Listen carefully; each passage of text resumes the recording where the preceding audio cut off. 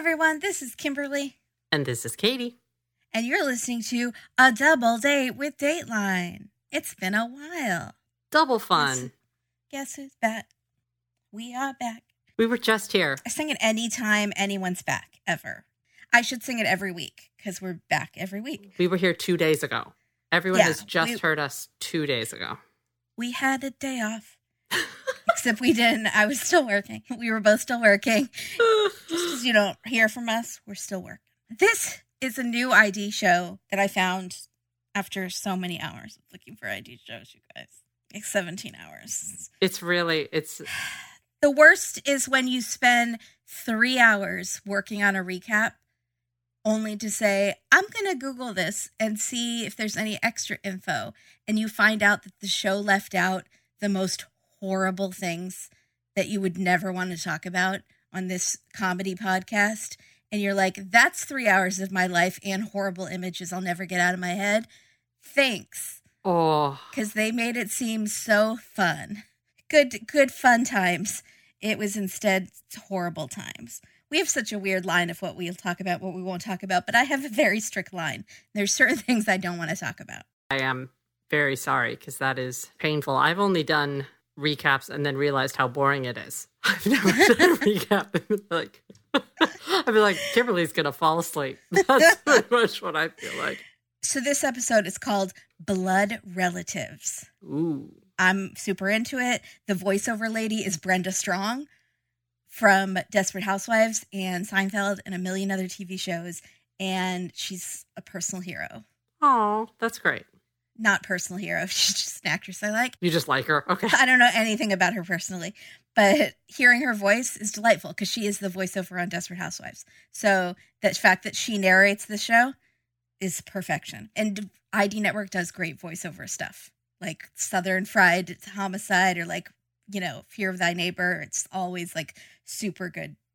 In this tawny enclave, things were not what they seemed, But they're stealing it a little bit. They're not stealing it. They're doing it differently. But I feel like the art of this sort of flowery narrative was created and perfected by one person, Keith Morrison. I don't know if that's true, but I stated it with a lot of conviction, though. So can we pretend like it might be true? Yeah, that's true. Okay, thanks. What you just said is factual. So this episode is called, also every single title is a pun on murder. How did they do that? No one knows. They have 6 seasons. Every single title is a pun, is a play on words. I knew you'd like it. This one is called Death is in the Air, but air is spelled H-E-I-R.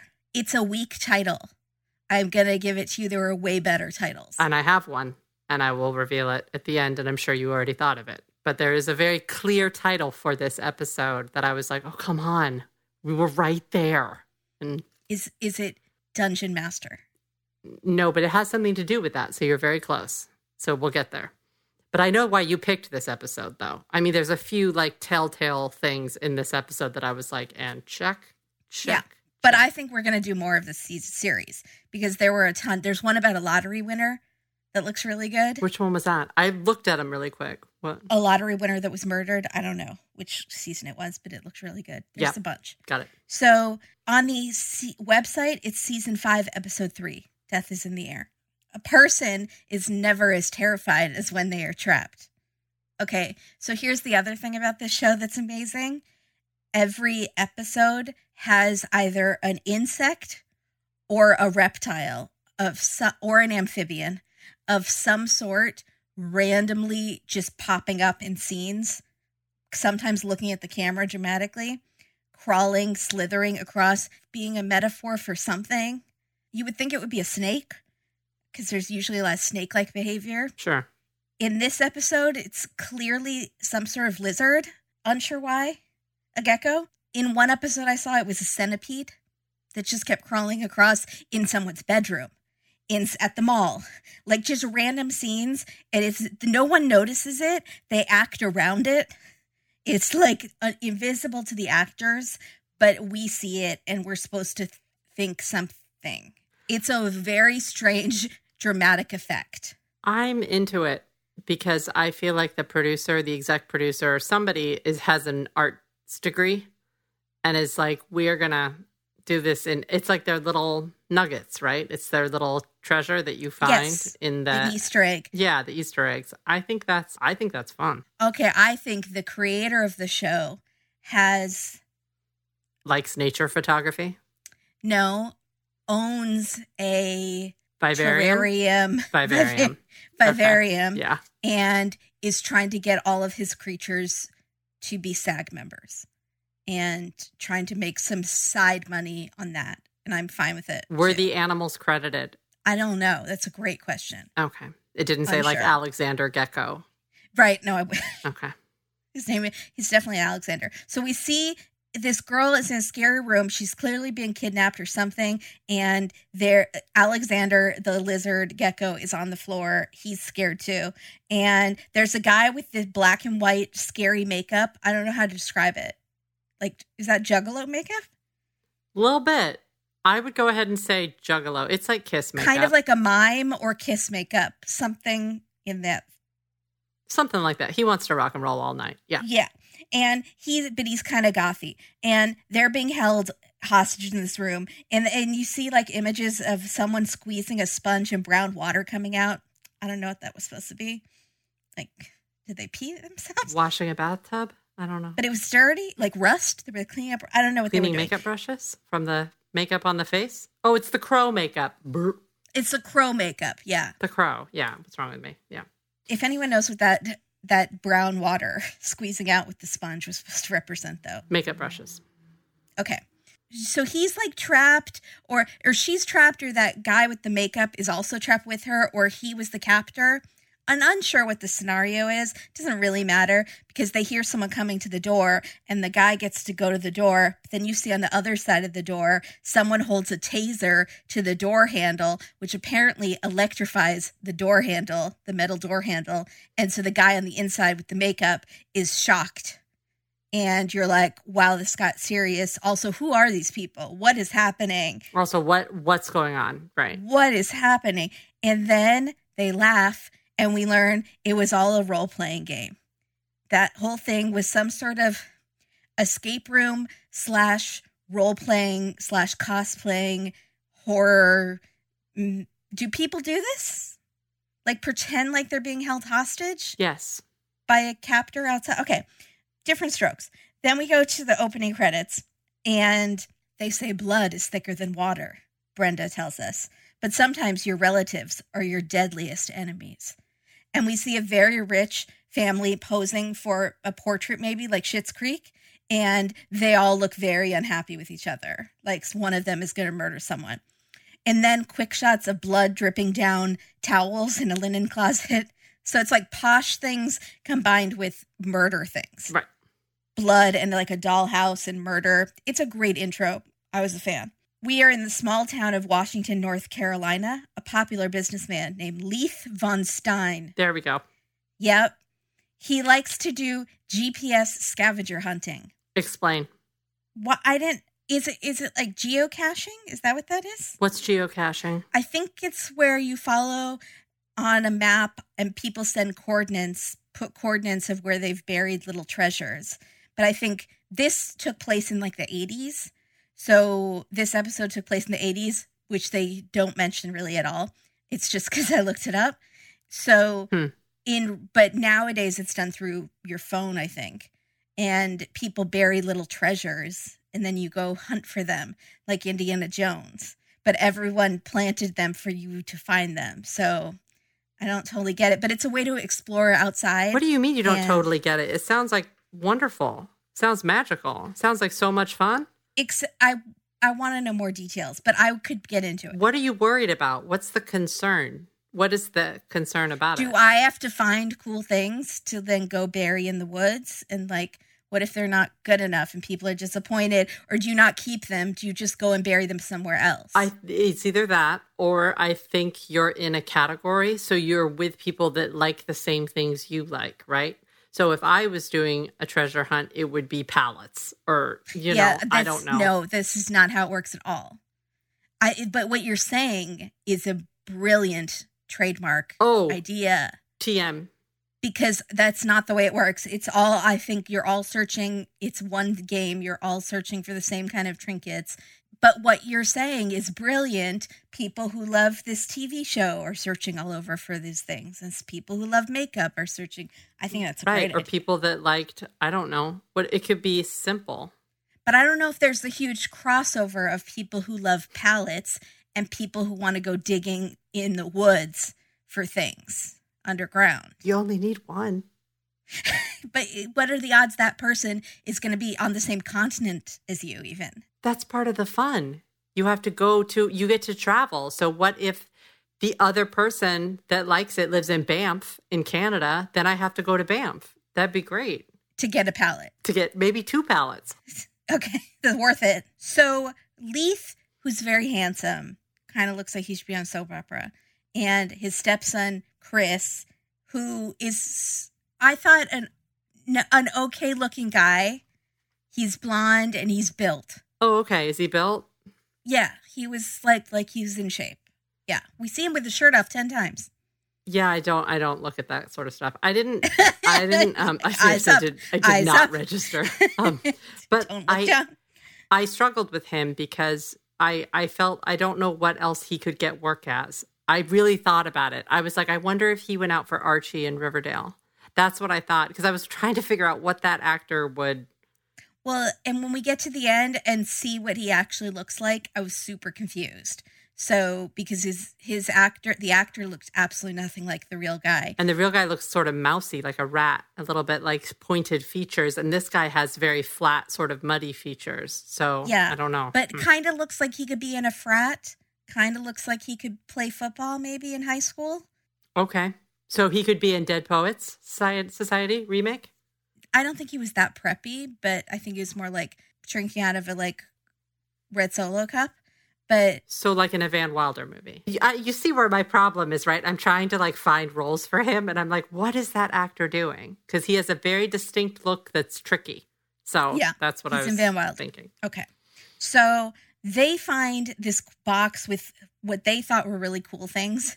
It just kind of looked like junk to me. There were some random coins that I'm assuming are fake coins, or maybe they're really rare coins, or maybe it's like a shekel that's worth 2 cents, but it's cool because it's from another country. I don't know. But they find this die that's like a multi-sided die, like a dice that comes in every single board game in your house that involves a die that's not 6 sides. So not that cool. But Chris is pumped by the die. It's a 12-sided, right? I mean, it's the clear D&D die. It's something like that. And yeah, I think it's symbolic. So Leith is like, why don't you keep that? You worked hard today. And Chris is like, oh, really? Oh my God. It's the biggest treasure in the world. And then I thought maybe I'm not as into this geocaching, whatever the GPS thing is called, because I don't think I want to work that hard for something I could buy at Joann's for 20 cents. But I guess it's the adventure. Yeah, I was just going to say, then you're absolutely, if you're in it for the end result of the treasure, you're not the right person for this game. So Leith is doing this to show Chris, his stepson, persistence and hard work and all the rewards that can come of it, like an old 12-sided die. And Chris puts the die in a little velvet bag. So Leith has no kids of his own, loves his stepson, Chris. He spoils him with gifts. Leith is married to Chris's mom. They both go home and they show Bonnie all of the dice and the random coins that they found, and she pretends to be impressed. But I think she's thinking, great, more things to collect dust. But you do you, honey. I'm happy you have a hobby. And is she not into it, or is she a bad actress? I think she was supposed to be interested. And I think I was projecting my non-interest upon her. Wrong. Because she's like, good for you. You did really well today, honey. I love this. And one thing is a man, it's a little an antique figure of a man on a bicycle. It's like a little tin toy. And and he's saying look, you can see the year. And she is so unenthused. But I think I couldn't figure out if she was just doing a bad job of acting enthused, or if she's supposed to be kind of not condescending, but a little bit that tone. So maybe we should give her more credit, say there was a whole other level that she added, which is, I love that my husband is showing such affection to my son and they're getting along, but I couldn't care less. But I find this side of him very sexy, that he's being such a good stepdad. So those are all the layers going on. I didn't read any of that. I read, that's very interesting, period. I thought you did a little better than that. It wasn't that. It wasn't that much. It was enough for me to notice and be like, "What are you doing, Bonnie?" And I was like, "Is this going to be?" Because we don't know what's happening at this point. We're at the very beginning, so I don't know if this is something that's going to come into play later. That she hated this and it ruined their marriage, and she ends up killing him because he always chose geo-tracking over her. Correct. So I don't know what's happened. So I'm trying to read from her for if she's subtext. actually excited. And I think she is, though, genuinely supposed to be happy at this point and think it's sweet. Well, then she failed. I think also it's clear that Chris and stepdad used to do this when Chris was younger. And then all of a sudden we jump forward a few years. It seems like that this geo-tracking is something they did when maybe he was in high school, but the Chris at the present tense that we're meeting is not in high school. Well, he's only a freshman in college, though. But it seems like, I'm sorry, I meant freshman in high school, young. It seems like this. Okay, so it's been for 4 years. And that's why the importance of the dice. And maybe that's why they had him dress a little different. And I'm like, maybe they're trying to denote that he's younger when that's happening, that this is a flashback. I think that was younger. Yeah, maybe it was a flashback. But this is really subtle.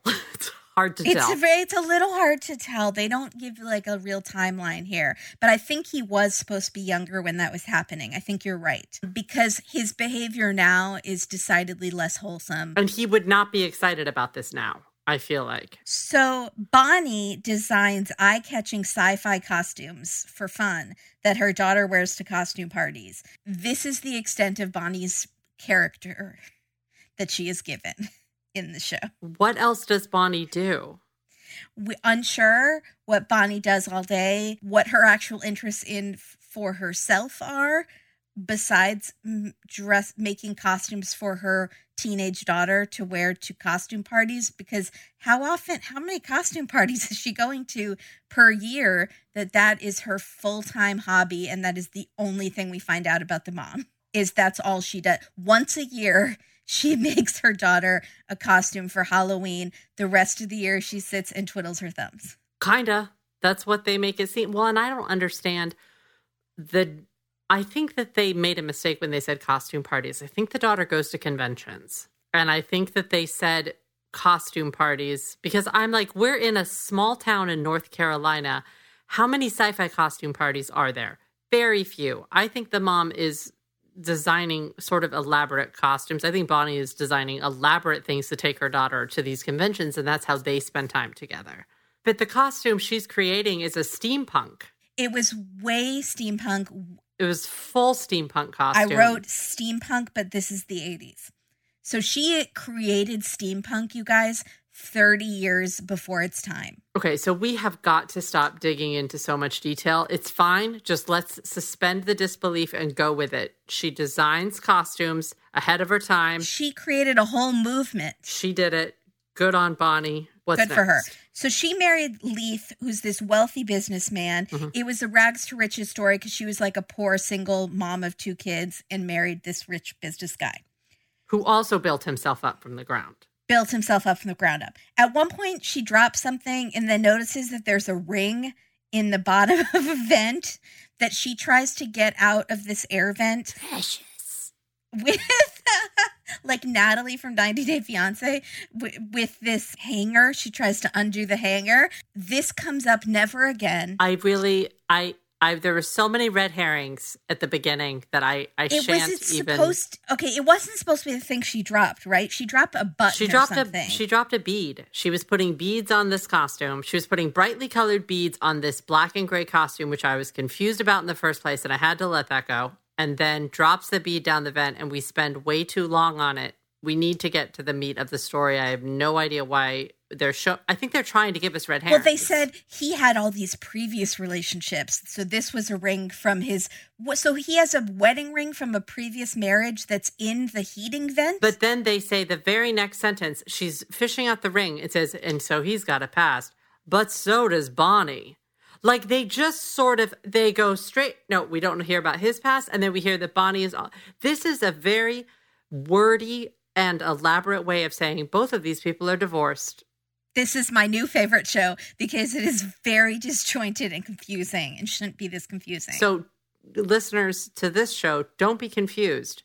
This stuff that we just spent a lot of time on is not important. So if you need to skip it, it's too late. All you need to know is Leith, the son, Bonnie, the daughter's name is Angela. Yep. And she likes to lay on the floor of her bedroom in her underwear. Like she's an American Beauty. Like she's an American Beauty talking to her boyfriend who's laying on his bedroom floor with his shirt off and a snake tattoo on his neck. He's also in his underwear. Let's be clear. Yeah. And keeps cutting back and forth. And I was like, man, I did high school all wrong because I never laid around in my underwear. I didn't know you were supposed to do that. So also the guy she's talking to with the neck tattoo that is of a snake, clearly 25 years old, minimum. She's in high school. She's like 15 or something, right? Why are we seeing like gratuitous slow-mo shots of her touching her like neck, stomach, her thigh, hands in her just underoos? I feel like this is illegal. You see pores. You see hair follicles on her legs when she is touching her legs. I don't know, guys. I don't know about this. It's a lot.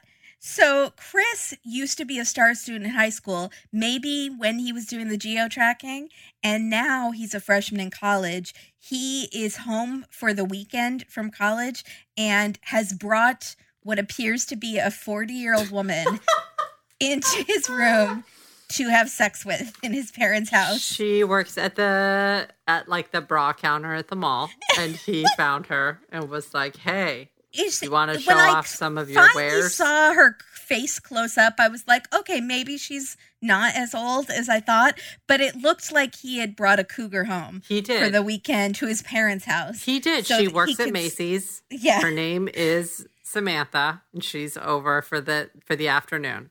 So he's in his boxers and they are getting like rolling around, dry humping on the bed. And Leith comes and knocks on the door angrily. And Chris like throws this cougar onto the floor basically. And she hides behind the bed, probably crawls under. It was pretty funny. And so Chris answers the door in his boxers. So the second guy we've seen in boxers so far. Oh, goodness. Leith was wearing a shirt. He's like, I want to talk to you about your grades. Your grades are horrible, and I'm paying for your college, and you're acting so lazy. And so they're arguing about how much tuition costs while this poor girl is hiding under the bed. Cut to, they never show her hiding under the bed, and that would have been some good comedy, is watching her like peek her head up and put, her head down. I thought that would be funny. But then the Leith kind of says, if you don't, pick yourself up by your bootstraps, blah, blah, blah, walks away. Mm-hmm. Then Angela, the sister, walks by and she goes, "You can come out now, Susie." And then Chris slams. "Who's Susie? My name's Samantha." That girl's name is not Susie because she's not from the 1950s, although she was a cougar. And Angela's just being a bratty sister, which is kind of funny. And so Chris slams the door in his sister's face. Then we see the imagery of a blood red flower with blood dripping onto a white flower throughout the show. Sorry, the gecko was also in the bedroom. Just ahead. The gecko's in the bedroom. You're like, does Chris have a gecko? But no, it's just loose. It's not in a aquarium or anything. It's just hanging out. So why do they do the symbology? It's not the right word. Symbolism of the gecko and the flower with the blood dripping. We'll never know. So both of the siblings basically just hoochie it up all the time and don't study. Well, I guess that's what we're told. Like, we have all these interviews interspersed throughout, and we're just told that they're just kind of like, Angela's kind of a wild, typical teenager girl, and then Chris is partying college freshman, as most college freshmen are. Yes. Angela has her football boyfriend walking around her room with his shirt off again. Second scene of him. He does not like to wear a shirt, except it's draped over his shoulder. And he's carrying a football. That's how you know she's dating a football guy. But he must be like a pro player because he's 25.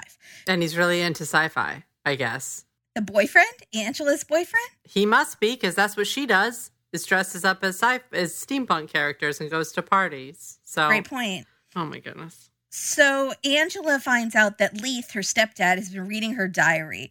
So she's furious. She goes and yells at him. Bonnie, the mom, goes and yells at Leith. She's saying, how could you read Angela's diary? She's not so upset. And he says, your son is so lazy and he's tearing us apart. And Bonnie is like, no, he's fine, son. And it's like, this conversation was supposed to be about Angela in the diary. How did it? Instantly, she says, how could you read Angela's diary? And he says, your son is practically failing out of college. Are we trying to fill time? Is that why we have the thing with the I think the diary, I think the diary comes into play later. We're supposed to hearken back to the diary, but it's disjointed. It is. And then Bonnie says, if you don't lay off Chris, he's going to lose it. Basically insinuating, I'm scared about my son's mental health and his predilection maybe to kill us all. Who knows? Yeah. Foreshadowing. And Leith is in the scene fingering a saw, one of those little hand saws, like stroking it with his finger. So maybe he's going to murder everyone else. Was it an antique? Is it from the Geo treasure? Yeah, I don't know. So then cut to the best kitchen scene I've ever seen that made no sense. Mom is cutting what I at first thought to be, I'm not even joking, I thought it was a snake. She pulls out this long thing that I thought was a snake, maybe because I had seen the Geico 10 times already. But it's a gecko. Not Geico, it's car insurance. Sorry, that the gecko sells. Yeah. It is, I believe, a long thing of sausage, which she pulls out of a pot. And then Leith and Chris get into a fight. And Chris says, you're not my real dad, which you were waiting for. I was waiting for, you're not my real dad, you never will be. And he did part of it, but he didn't do it right. He didn't do it right. Yeah. And then we see a close-up of her cutting the sausage. Very close-up of her cutting the tip off the sausage. What is that? Unsure. Is it foreshadowing of some sort of John Bobbitt crime? John Bobbitt later. That she's going to do a cutting of another sausage. Yeah. And then we see close-up of boiling water to show that just tempers are boiling over there we now. Go.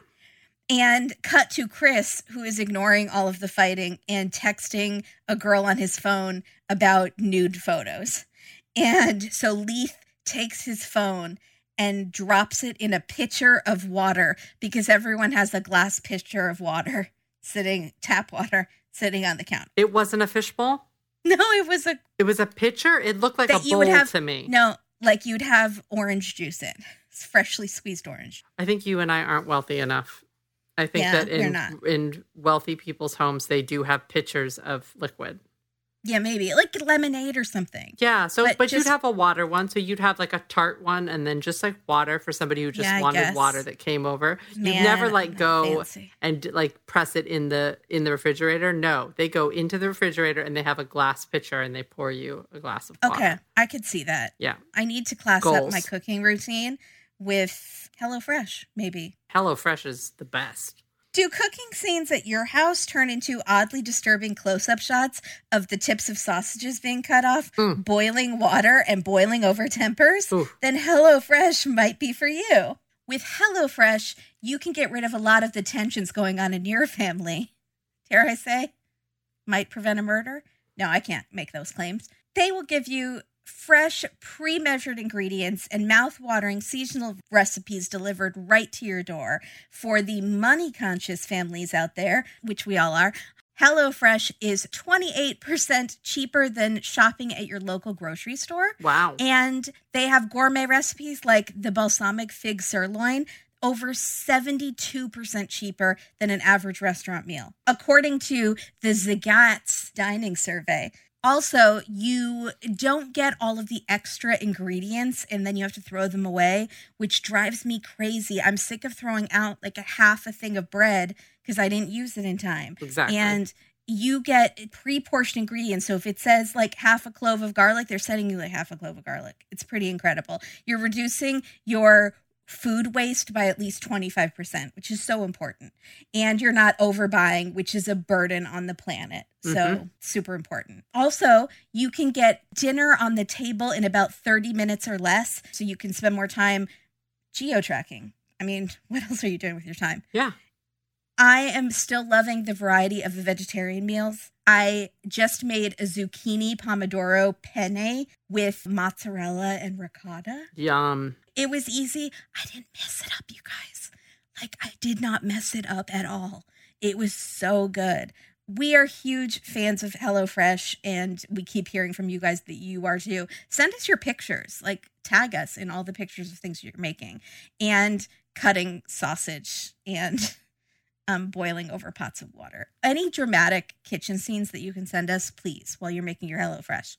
So go to HelloFresh.com/Dateline12 and use code Dateline12 for 12 free meals, including free shipping. Wow. I know. HelloFresh.com/Dateline12 and use code Dateline12 for 12 free meals, including free shipping. I can't believe that.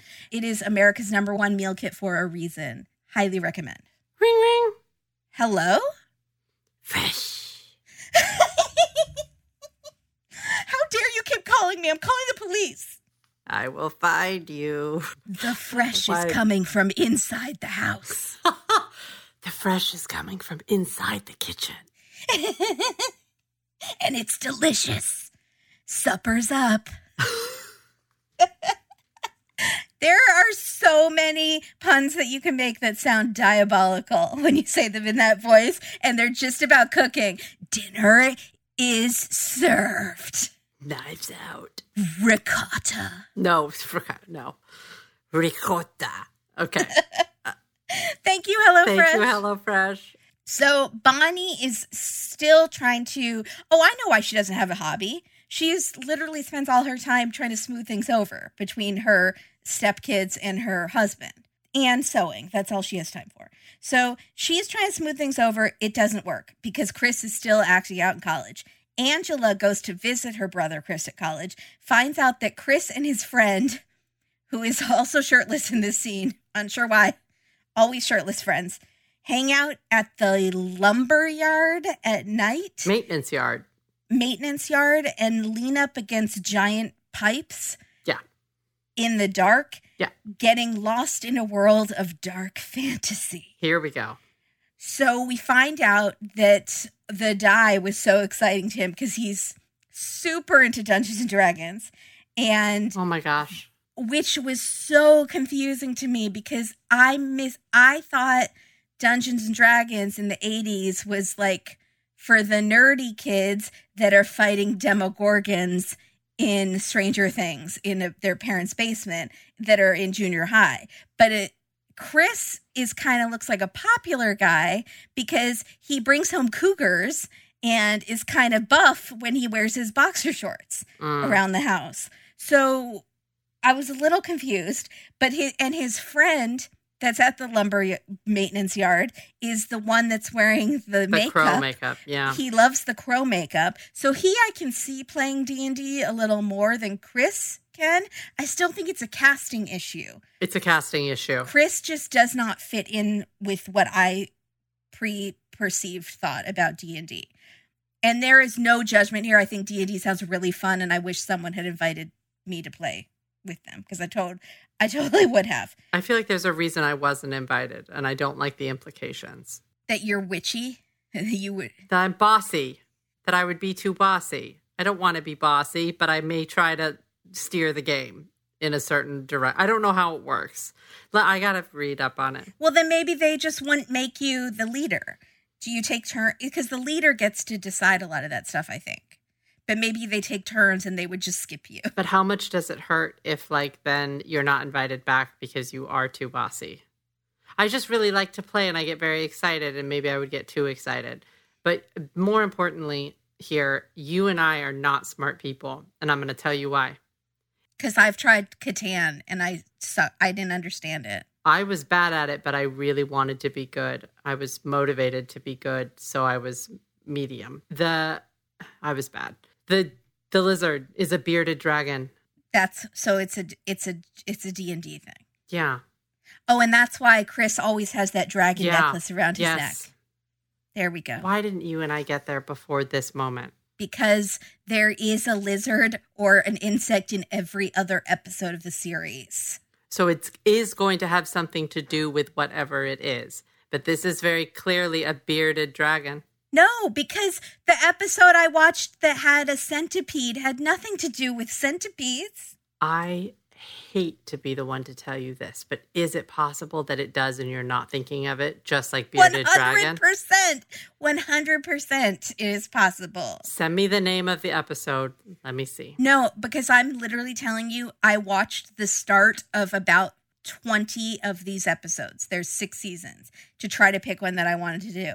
And they all have either an insect or a reptile in every scene. In every scene? And it's a different one throughout, or the same one? A different one. Well, I saw several that had centipedes, and I saw several that had what I thought to just be lizards. I don't know the different kinds of lizard. They never had like a turtle, because a turtle is not an ominous creature. But I never really thought of a lizard as an ominous creature either.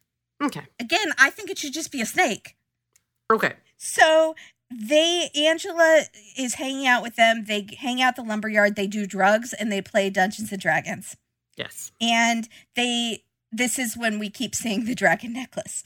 And so Leith is done. He tells Chris, you need to improve your grades or I'm going to stop paying for your college.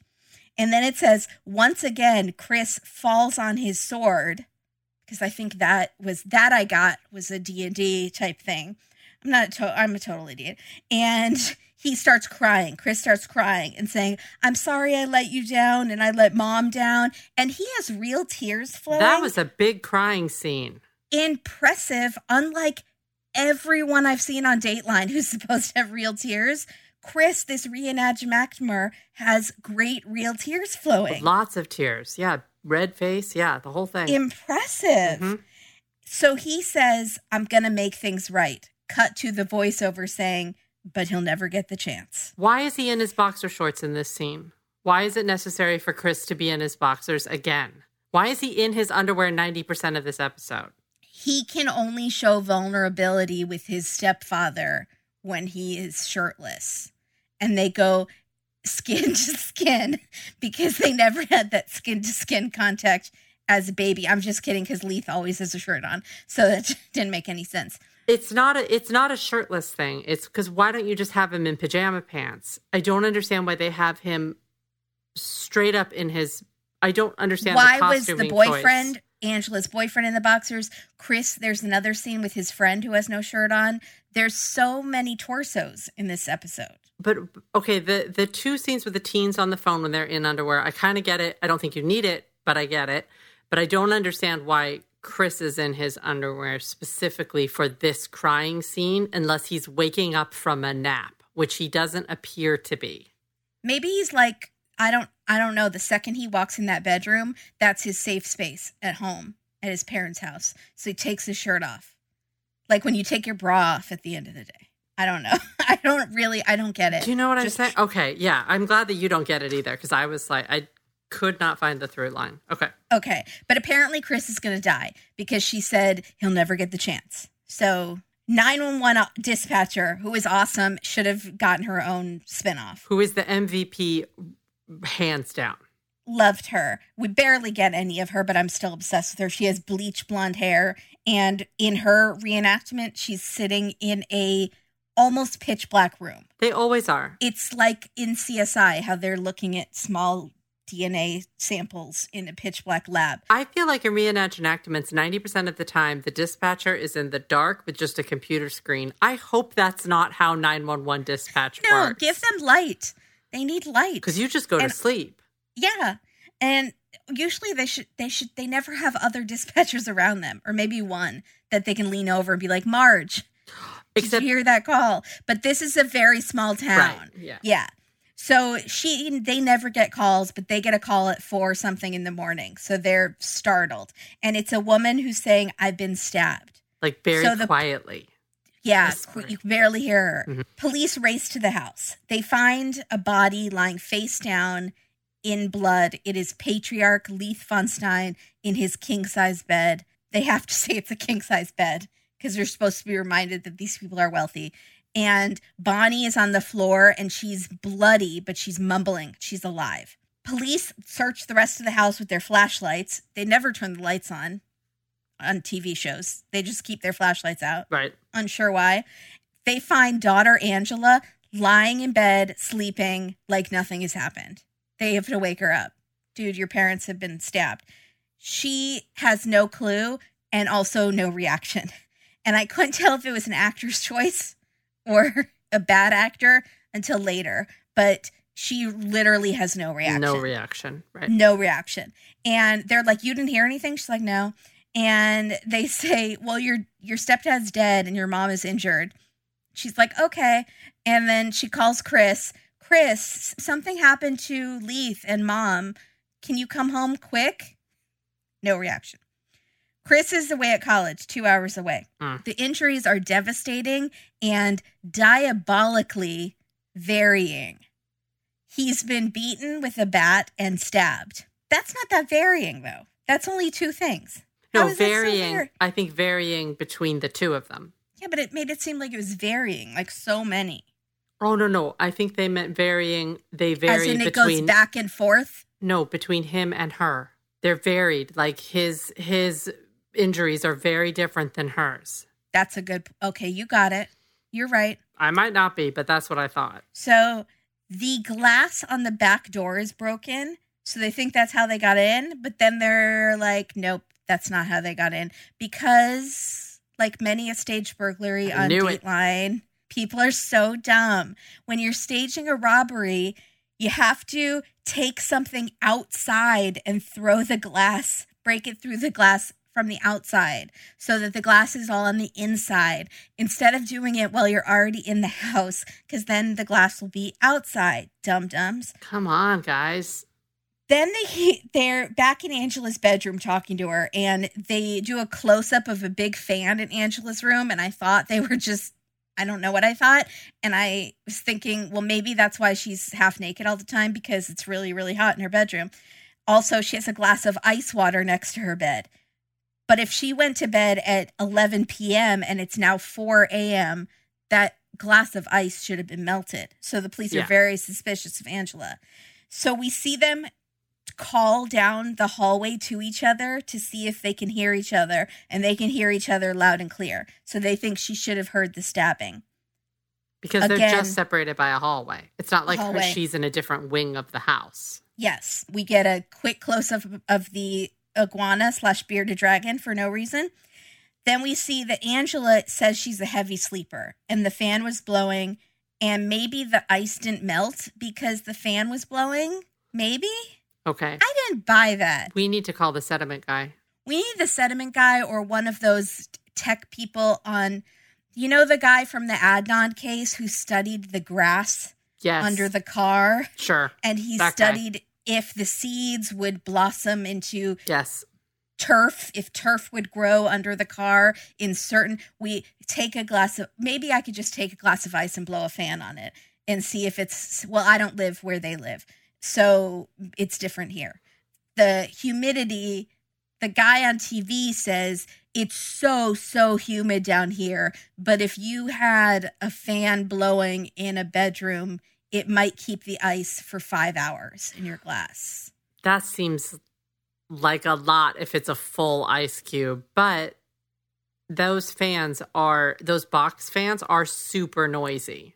The noise I bought, the ice in the glass, not as much. I agree. Can I really quick go back to the MVP of the 911 caller? Because I did want to emphasize that when she is on the phone with the woman saying, I've been stabbed with Bonnie, she said, I just had to keep talking to her to keep her with us so that she would stay alert. Nobody's ever done that I've seen. in a 911. We've never had, usually the dispatchers are kind of disinterested. This is a dispatcher that kept her on the phone to try to keep her alive. Yeah. We've had a few, but you're right. Most of the time, they're very over their jobs. Really over it. And she seemed really helpful. So that's I'm going to keep you talking. Yeah, I love that. So again, another close-up of the random lizard. So many in tight. Now, it's getting like more, I feel like. Yeah. It's like every scene, there's now twice a scene. At the hospital, Bonnie is going to survive. But she doesn't remember who did it. She only vaguely remembers someone swinging at her. She doesn't even know if they were male or female. So the police think, oh, is she faking that to protect someone? I thought that. Yeah. Also, she's injured a lot, but they keep saying she's not injured enough. Like maybe she faked it or she got someone to only slightly injure her to make it look like she was a victim too, but she was behind it. But she got hit in the back of the head with a bat. And stabbed. It seems very risky. Also, her gorgeous rich lady Pro's hair is completely wrapped up with a bandage. Completely like I don't know what to describe, like a condom is on her head from the thing on the back of the head, which is a real disservice to the actress because she had good hair. Well, and if she had good hair, you know she's using Prose because Prose makes beautiful hair. Beautiful. By now, you've probably heard us talk about Prose. It's the world's most personalized hair care. I want to share a few updates since using the custom formulas that Prose has sent me. And a spoiler alert, Prose is the real deal, guys. I use the shampoo conditioner system, and on some days I use the pre-shampoo treatment when I really need my hair to look nice or it's feeling extra dry. And I also use the hair oil on days between when I'm washing my hair. I use the whole system because it's all fantastic, and in conjunction with each other, it works even better. But what I'm really excited about is they have some new products out there, and one of them is scalp products. So, ooh, I can use that. I mean, if you know anything about hair care, like a lot of scalp products have come onto the market lately because scalp products, it's kind of like keeping your gums nice for your teeth. Keeping your scalp healthy keeps your hair healthy. Does that make sense? Yeah, and that was beautifully stated. Oh, thanks. Prose has several different kinds of scalp treatments. So it's whether you need soothing repair for your scalp or you need detoxing for your scalp, which is really important. Sounds scary, but really can change your hair on a day-to-day basis if you do a detox once in a while. It's really an amazing thing. I think I need it because I think my scalp has more buildup than tension in this family. Yeah, it very well might. But you don't know that until you go online and take their quiz. Prose has given over 1 million consultations with their in-depth hair quiz, which is how I got started and how you'll know if you're going to need some sort of scalp treatment as part of your routine. With their algorithm and over 50 billion formula combinations, Prose determines a unique blend of ingredients to treat your exact concerns. They also have a review and refine feature that lets you tweak your formulas for any reason, like a change of address, hair color, or a change to your diet. If I decide to try vegan for 2021, I would let Prose know because I think that would tweak things in my hair care system. And the best thing is, if you're not 100% positive Prose is the best hair care you've had, they will take the products back, no questions asked. Prose is the healthy care regimen with your name all over it. Literally, it has your name on it. It feels very fancy. I love it. Take your free in-depth hair quiz and get 15% off your first order today. Yay! Go to prose.com/datedateline. That's prose.com/datedateline for your free in-depth hair quiz and 15% off your order. Woohoo! Strike a Prose. Prose.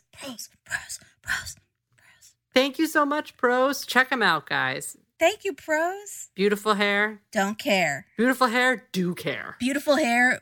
Extremely care. Extremely care. So, unfortunately, Bonnie's hair is totally wrapped up. And her face is. I mean, she looks like she's been real beaten. And then they keep going, but she was barely stabbed in the chest. And she was barely hit in the back of the head with the baseball bat. So we think she might have been in on it. But then we get back to that he was hit like 10 times with the bat. That's true. So That's if she true. is only hit once, stabbed once, and he has a bazillion wounds, that does seem... Yeah. And I've actually seen Datelines where people shot themselves to Oh, sure. fake a attack. Yep. So Leith was fighting with Chris over his bad grades and apparently compulsive D&D playing. He was fighting with the daughter over her partying. He wasn't fighting with Bonnie, who has very little personality of her own, but she would be the main inheritance if he were to die. So they're looking at the whole family. Mm-hmm. Detectives go to talk to Chris. He's still at college because I guess he didn't get his sister's call. It was a little unclear. Or has he already gone home and visited and gone right back to college again? I think we are in a super short time period because when they show up to talk to him, he's getting ready to go home. Okay, so he just took his sweet time. Apparently.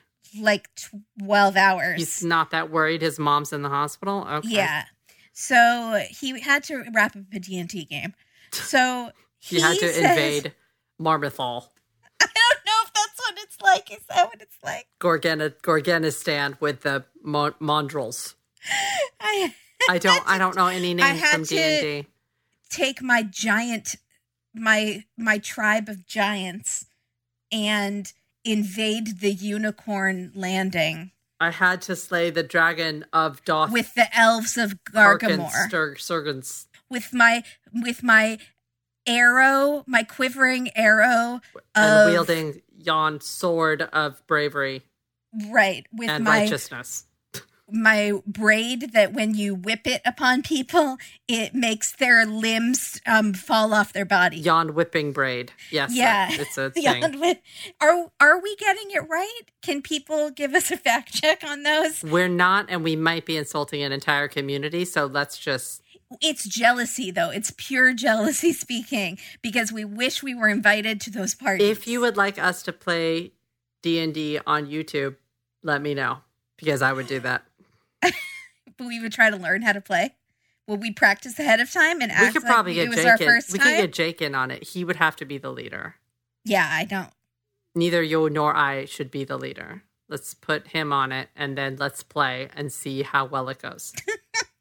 I'm telling you, the one time I played Catan, I gave up within 10 minutes because I didn't understand it, and I felt dumb. And I'm regretting that. I wish I had stuck with it. I regret that for you, because I think that you'd actually do well, and I don't see you as a quitter, so that's shocking to me. I don't want to I don't picture that. I can't see you doing that. That doesn't seem like you. If I'm not good at something instantly, I just sort of go, meh, it wasn't meant to be. I don't want it that badly anyways. It's a very healthy attitude. I know. So detectives go to talk to Chris, and he says, well, I have an alibi. I was playing cards with my friends until 3 a.m. Is cards, it was D&D, right? So and then we kind of get to know these detectives like the tiniest bit, and I wish they had more to do. There's a hardened, white-haired, older gentleman detective. Agreed. And a younger, strong black woman detective. Agreed. I want to know them. They both give great looks, but they get almost no lines. So you hear voiceover of the narrator saying stuff, and then they're just doing a lot of acting because they're not getting any lines, but they're reacting their hearts out. And so I wish that they were given some lines. It's a shame. It is a shame. Yeah. Chris walks away from the detectives and walks right past the lizard dragon. Bearded dragon, which is sitting on the ground, and he walks by it in a really dramatic fashion, but it apparently is not supposed to see it. It is supposed to be unseen to him. And then the dragon looks up at Chris and hisses at him. So I was like, is Chris the killer? Is the dragon the audience doing some sort of reaction? At this point in time, do you not know who the killer is, Kimberly? I mean, I kind of figured who the killer was at this point. I mean, we know. I think at this point, we're looking for details. Yeah, I was just along for the ride at this point. I would not say that this show is as good as trying to show you many, many potential killers as Betrayed is. But they really tried. because they gave us the whole backstory on her and then the mom and then... Except Bonnie. Poor Bonnie, I feel like, never got a shot in heck of being the actual killer because she was given no personality traits. But okay, keep going. I'll tell you what I actually thought about what was going to happen here. I can't wait. But what did you think when you saw the lizard do the hissy face? Like the little one in Jurassic Park with the things that came out of the side of its face. Oh, that killed Newman? Yeah. I was like, what is the dragon is it gonna come? I just was so confused. I've never seen a show where there's some sort of creature that is part of the show, but they are invisible to the actors in the show, and they just play random parts in scenes and are shown. Sometimes they would be gone for 20 minutes, and then it would show up again, and you're like, "Oh my god, I forgot there's a dragon in this show for no reason." I kind of love it, but I also love his Dark Materials, and that's the one I was telling you about where people have the animals attached to their bodies, like part of their soul, and that's what I felt this bearded dragon was. It was like part of the soul of Chris. Okay, so can we commit to doing at least one other episode of this show and analyzing, maybe we'll pick a centipede one and see if we can find one that the centipede has something to do with the show. Because I think you're 100% right about the bearded dragon, and I just didn't pick up on it. But you think it's not a through line through the other ones. I'm going to watch some. It's my first one I've seen, so let me watch a couple. Let me see. All right. So 5 days after the murder, a farmer is up early and sees a big fire. He runs up to see it. The farmer I was expecting to be, I don't know what I thought when I heard farmer. I thought like 60-year-old man. It's like a 16-year-old kid. But whatever, I guess farmers can be all ages. I think when you hear farmer, I do also think of Matthew from Anne of Green Gables. I think an older gentleman. Right. And I saw this kid. I was like, that's the farmer's grandson. Yeah. But he could be a farmer too.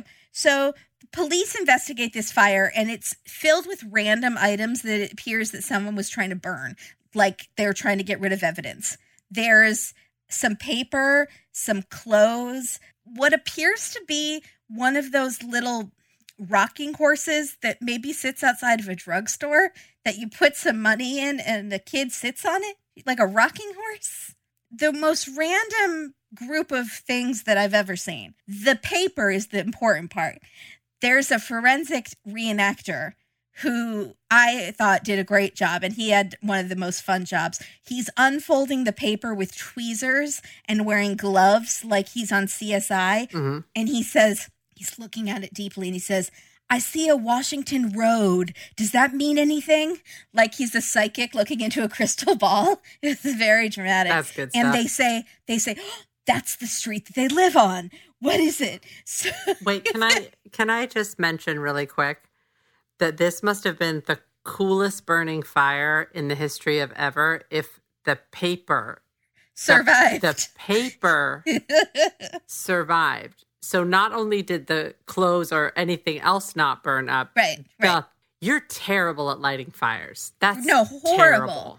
You just lit that fire and walked away, and you lit it in a bunch of wet sticks. Why didn't you put it in a barrel? It rained that night, and you weren't concerned. It's so bad. It's lazy. That's exactly what it is. It's lazy criminals. Someone who didn't even stick around for 10 minutes to make sure that things were actually burning. The age of who we're dealing with here. Yes. Very smart. Very smart. So what the paper appears to be is a map of the Von Steins' neighborhood, hand-drawn, with an X over the Von Steins' house. So was it wife Bonnie, daughter Angela, or son Chris? And at this point, they do the classic ID trope, which is you see each actor standing by themselves, stoically staring at the camera, and the camera panning in very dramatically on each one. How far is this fire set from the house? Not maybe a couple miles. You've got to be kidding me. Not that far. Again, there's only been one murder in this town in like 27 years. So obviously the fire is related to the murder. Because it's the same police that are investigating both the fire and the murder. It's so dumb that it's ticking me off. It's that dumb. I agree. Go to another precinct. Anywhere. Jurisdiction. Go to another jurisdiction. Literally. And light the fire. literally put it all in a bag, put rocks in it, and put it in water. Yeah. They live in one of the Carolinas. They have bodies of water there. Kimberly? Yeah, very upset. You know what? Leith might have been right when they called this person lazy. Dun dun. Actually, it was a good character portrayal, the fact that this is how they lit the fire. So they said, the voiceover says, leads in the murder case have been slow to develop. I was thinking, it's only been 5 days. It's actually been pretty quick of a murder investigation. The map shows that the murderer had left Washington, the city of Washington, going west. And that person would be Chris. But they don't have a way to tie the map to Chris. So they go to the university where he goes to school and they get a handwriting sample. And the handwriting is the same. And at this point, I was so dumb again for the 10th time. And I was like, but Chris wouldn't need a map drawn to his own house. And I was like, oh, he drew the map for someone else because he has an alibi. Are you sleepy? You needed a nap. Must have been, this was like the 10th ID show I watched, though, in a row, to be fair. So so who would he have hired? He has 2 friends that they think it might be. They're both role-playing friends. One is Neil, who looks super nervous and apparently is the smartest one of all. Like, they make him seem like Good Will Hunting smart. Like, he's going to cure diseases or invent something. He's going to be a great inventor or something. And I was like, him? The reenactor doesn't play him that smart. But anyways, the detective says, I've never seen someone with an intellect like his. Never met someone quite like him. We were no match for his smarts. Yeah, because he was really smart about lighting a fire. Yeah? Really lit that fire. So, wow. They offer him immunity in exchange for leniency. Or they offered him leniency in exchange for information, right. Even though they don't really know what he knows. Because he's saying he doesn't know anything. I guess it took him a while to crack him, but we're at the end of this episode, so they got to get through it. So they're like, it took us a while, but eventually, here's what we did. Yeah. So he cracks, and he tells them what he knows. So we see Chris. I can't remember if he has a shirt on or not. And it's the scene where he's talking to his friends and convincing them to take part in his scheme. He's got a shirt on. Yep. And because he's talking about money matters. He's talking about his inheritance and how he's going to give them some of it if they help him. And they do a toast. They do a toast. They are already role players in the world of fantasy. And apparently they used to reenact those things like the kidnapping scene, and they used to use real weapons and fight each other, and they used to do sword play and stuff. So why not just kill someone for real? It's just taking it to the next level, and they get money for it. This is exactly how Satanic Panic starts, by the way. And this was in the 80s. Right. This is exactly how that starts. Maybe this case was one of the big things that propelled that sort of paranoia. Except these are rich college kids. Yeah. So that's even scarier. And then the toast is to being young and rich. That's the toast they made. Douchebag. I can't. It so is. It's like it might as well be James Spader, like with the hair with like a trench coat, or a white yachting jacket. It's so irritating. So the plan is that James is going to do the killing, and Neil is going to be the driver. And they are going to drive Chris's car to the house and do the murdering in his Mustang. And why? Meanwhile, Chris is going to wait in the apartment by himself so he'll have an alibi. But if he's by himself, no one can vouch for him. If his car is seen by the parents' house, that blows his alibi. And his alibi when the police come we were playing cards with him at 3 a.m. So if the alibi people are going to be there, he could just go with them. He could, right? Am I not understanding? He absolutely could. No, you're understanding. It's so dumb. It's so dumb. He just didn't want to do the work. He is lazy. He just wanted his friends to do the work. So they show him sitting at the apartment by himself. What's he doing? rolling the die. If I roll a 6, they're going to stab my parents the right way. Oh my gosh. It's by himself. It's like drinking a beer. He could have gone with, I don't understand. No. Okay, so James goes to Kmart and buys a huge knife. James is the second friend. James, the second friend. I don't know why they didn't just take a knife they had in their apartment. No one's going to notice if frat boys have a knife missing. And he also brings a bat. And we see there's another dragon hanging from the rearview mirror, like the dragon that Chris wears around his neck. Chris gave James a key. James lets himself in with the key. James hits Leith, stabs him a ton of times, and is super into it. Bonnie wakes up. He hits her with the bat. And then he kind of gets scared for no reason. Maybe he was on drugs. He just like panics and he stabs the mom just once and like is like, I'm done. Peace out. I don't have time for this. I'm in too far. I might get caught. But I think he was supposed to do a bunch of other things. They like, because he breaks the glass, but I think it was supposed to look like a robbery. I think he was supposed to take some items. He stole absolutely nothing, not one thing to make it look like a robbery, and he broke the glass from the inside, and he only stabbed the mom once, and she lives. So he fails across the board. Just everything. Absolutely everything. Yeah. The fourth thing he was supposed to do was kill Angela, and he just doesn't do that, which thank God he didn't kill Angela. But apparently she really wasn't in on it because she was supposed to die too. I thought she was. So I kind of didn't know if Angela or the mom or both were in on it. They weren't letting us know that. And I thought because of Angela's lack of reaction, I was like, she may have like let him in. I thought it was something like that. That was just, I guess, a normal human reaction of having no reaction. Because they do say like she has no reaction. It's very suspicious. So it was the actor doing a good job of what they really did in real life. It was just shock, maybe? Maybe just shock. And which is why you should never really judge people by their reactions. But the friends, James had said, what do I do if Angela wakes up? And Chris had said, just kill her too. Just take her out too. Take her out too. Yeah. I don't want him in charge of a D&D circle because he would do really weird stuff to elves and stuff. Like, I don't trust him. Like, he's mean. Spirited. He would beat your giant and stuff like that. I don't know if there are elves and giants in this. I don't know, really. Oh, it looks like there might be. Sorry, I'm on the website. The possibilities are limitless, Kimberly. Oh my gosh. Are there mermaids? I'll tell you in a second. Water? I'm waiting for you to finish the recap and I'll read this to you. It's exciting. Okay, so all 3 guys are arrested. Neil gets 40 years but is released after 10. James got a life sentence. Hold on, stop. Who gets released after 10? Neil? Neil. That seems right. The driver. Okay, all right. James, who actually did the killing, got a life sentence. Chris, the son, got life, but already is out on parole. He's out. He's out right now. He could be listening to this podcast. I know.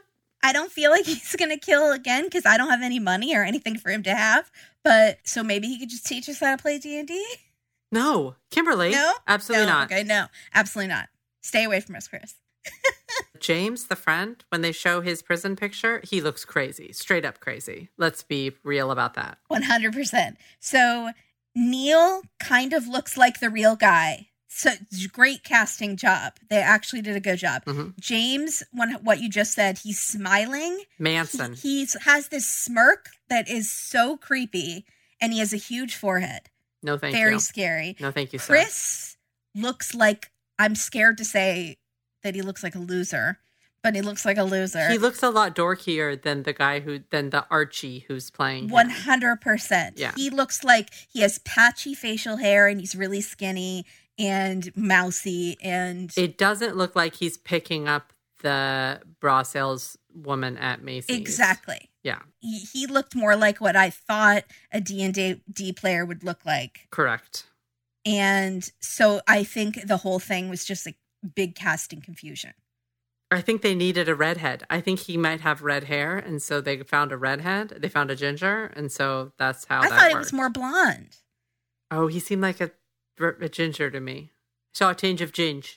A tinge of ginge. So then the voiceover said... Watch Dairy Girls if you haven't. The hitchhiker, the guy in the boot. Yes. I love that scene. So the voiceover, Brenda Strong, hero, says, sometimes when you try to plant the seeds of love, you're actually digging your own grave.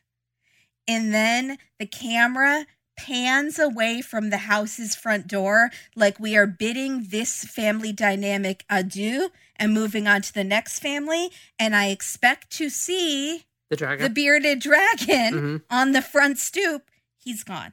Were there leaves blowing at the end? Interesting question. I do not believe so. Would have been appropriate, right? Like the dragon had just left? No, like leaf. Oh, leaf? Like it was his... Okay, that's... It's a little on the nose, but... Except his name is not Leaf. It is Leaf. But, you know.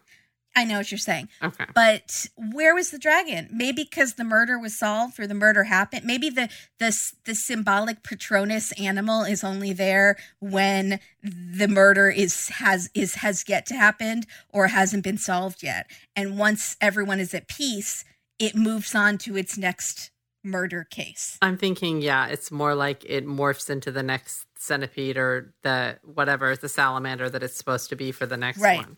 Right. So obviously the correct title for this would have been 12-Sided Die. D-I. Brilliant. That would have been the title. Well done. Let's just take a quick moment to understand that Dungeons & Dragons role-playing game is about storytelling in the world of swords and sorcery. Like games of make-believe, D&D is driven by imagination. It's about picturing a crumbling castle in a darkening forest and imagining how a fantasy adventurer might react to challenges that the scene presents. When you play D&D, you take on the role of an adventurer, a skilled fighter, a devout cleric, a deadly rogue, or a spellcasting wizard. You create your character. Your character is a combination of game statistics, role-playing hooks, and your imagination. You choose a race such as human or halfling, and a class such as fighter or wizard. You invent the personality, appearance, and backstory of your character. I'm in. Sounds fun. You're in, right? Yeah, I'm totally in. With some friends and a little imagination, you strike out on grand quests and daring adventures, testing yourself against an array of challenges and bloodthirsty monsters. But I think I'm confused as if the challenges that present themselves, I think there's a handbook. Yes. But I also think that the leader or the players have some sort of creativity, improv skills needed to use different weapons or create different scenarios that go along with the story the handbook is telling, I think. Yeah. What's wrong with that? Well, it makes me sweat a little. I like a script. Are you for real? That's why I host a podcast with no script. Oh, my goodness. No, we're doing this. I don't know if I have... It seems like a game of mousetrap, and you have to come up with the next thing, No, the dungeon master... Yeah, but if he'll say, there's a giant snake, a basilisk, coming to eat you, what do you do for 10 points? And I'd say, I light him on fire with my specialty matchstick. Whatever. Here it is. Okay. I have to think of something. The dungeon master might describe the entrance to the Cragmaw Castle. The players decide what they want their adventurers to do. Will they boldly stride up to the fallen gate or try to sneak up in case anyone's watching through those arrow slits? Circle around the castle looking for another entrance or cast a spell to cloak themselves in invisibility? So you make decisions. And then I think, does the leader get to decide if that decision worked for you and assign you points, or does the book tell you? Determines the results of the adventurer's actions and narrates what the characters experience. So the narrator has to be fair. Because the dungeon master can improvise to react to anything the players attempt. Dungeons & Dragons is indefinitely flexible, and each adventure can be exciting and unexpected. So I can see certain groups of friends not wanting certain people to be the narrator. Let's say you're in a fight with somebody. You'd be like, no, that fire stick didn't work. But you'd tell somebody else, oh, yeah, your ant that grew to 50 sizes and ate my dude totally worked. Good job, bro. This is why we're having Jake play with us. Yeah, you need a neutral party. He would be an excellent neutral party. Yeah. It's kind of like being a politician. You got to learn to play all sides. Coming to Patreon spring 2021. Be there. Thank you, guys. We hope you enjoyed Double Date with Dateline. Thank you so much, everybody. Thank you, Kimberly, for watching 1 million episodes and choosing the right one. Although these criminals, I can't. Also, sad. Horrible. Leith sounded like a great guy. He did, and all he wanted was like to do these fun adventures with his stepson and like build a relationship with him. He had no children of his own. It's awful. Mm-hmm. This kid's a monster, and I'm sad. I'm not happy he's out of prison. I'm sure there's more to the story. If anyone knows where Chris is, let us know. No, don't let us know. If anyone, Chris has changed his name. We want to know if he's in the area. No, stop. Chris is now Stefan, and he's living elsewhere. Good for him. Maybe in a different country. Good for him. Yeah, he's living in Chile. I hope so. That makes me feel better. Because I've been saying not nice things about him for the past 2 hours. It's probably for the best. Bye, everybody. Bye, everybody.